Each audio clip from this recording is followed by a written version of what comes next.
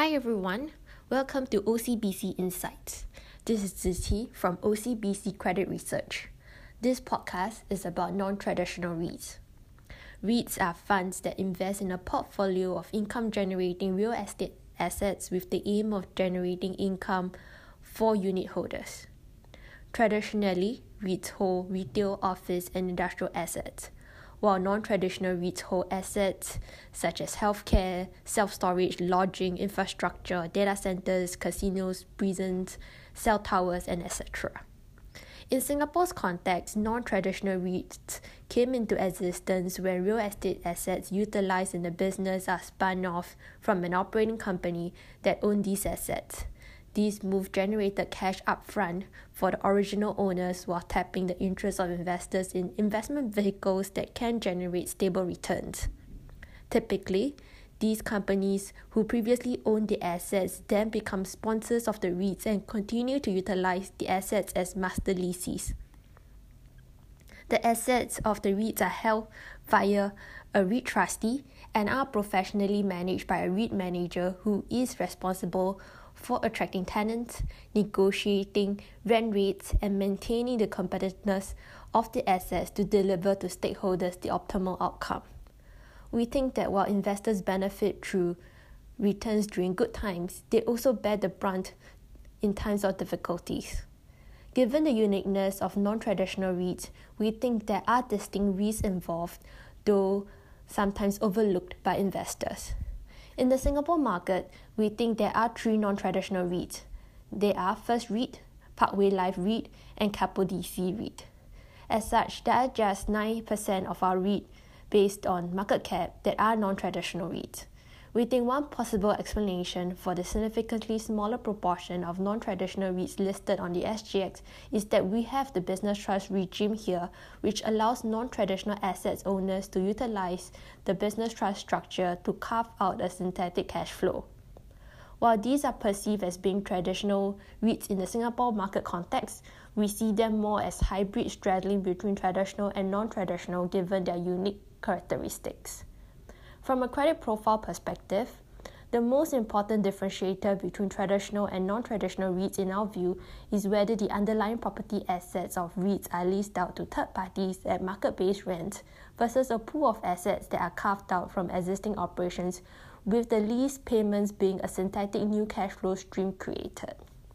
In the latter case, we observe bulk of the master lessees are entities related to the sponsor. This alone poses two key risks to the REIT. First, while the REIT can benefit from having master lessees on fronts such as having a longer lease tenure and requiring fewer resources from the REIT to manage, tenant concentration risk is a concern. Master lessees typically take up a large amount of space within an asset, if not the entire asset, as compared to assets that are multi-tenanted should the master lessees opt to pre-terminate the lease agreement or delay payment or default on rent payment, the REIT is likely to be majorly affected. The REIT may even run into cash flow problems as a result. This is a striking concern, especially in cases where multiple assets within the REIT are master leased to the same single master lessee.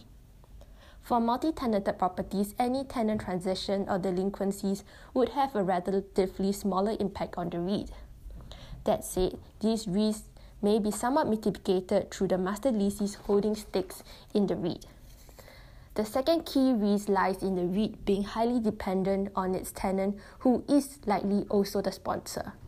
Minimum rent and rental support are sometimes built into master lease agreements that are somewhat underwritten by the sponsor. We think these, along with the sponsor being the master lessee, would make the REIT more reliant on the master lessee and sponsor, specifically in times of difficulties when its assets are underperforming.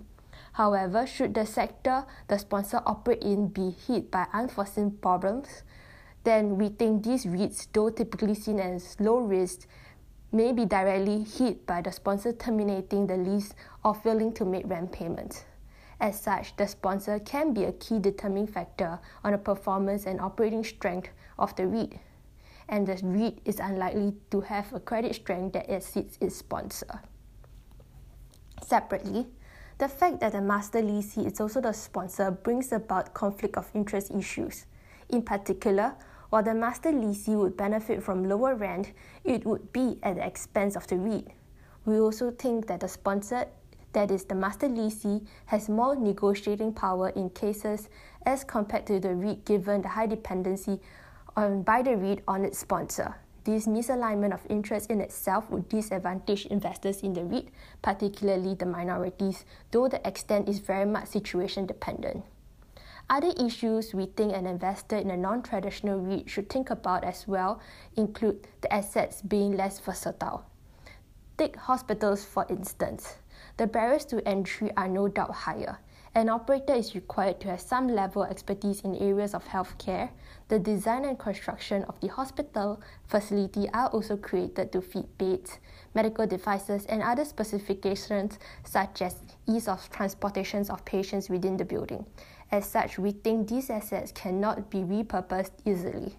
Substantial costs would have to be involved in order to alter the usage of such properties. In fact, it makes little sense in reality to repurpose these facilities. Such assets are typically sold away to the owner or the REIT manager when the REIT manager is unable to find a replacement operator. Comparatively, traditional assets such as retail, office, and logistics properties can be repurposed more conveniently. Therefore, there are limitations to the nature of non-traditional assets which we think pose significant risks to their cash flows and valuations. Delving deeper into the valuation of properties owned by non-traditional REITs, we think is mainly derived from the rent it can generate due to the lack of comparable market transactions. As such, the resilience of the valuation of an asset is a function of the counterparty credit risk of its tenant and the stability of its cash flow, both of which are linked to the nature of the business the tenants operate in. For non-traditional assets that are master leased to entities linked to the sponsor, the resilience of the valuation of the assets, in our view, can only be as strong as the credit health of its sponsor. Comparatively from traditional REITs, most properties are multi-tenanted with third-party tenants significantly present. As such, for traditional REITs, the track record of the REIT is crucial, while for non-traditional REITs, we think the track record of its sponsor is key in determining the resilience of the valuation of the asset. With that, we have come to the end of the podcast. We hope you find it useful. Thank you. This has been a podcast from OCBC Bank. Follow us on Spotify for more episodes like the one you've just heard.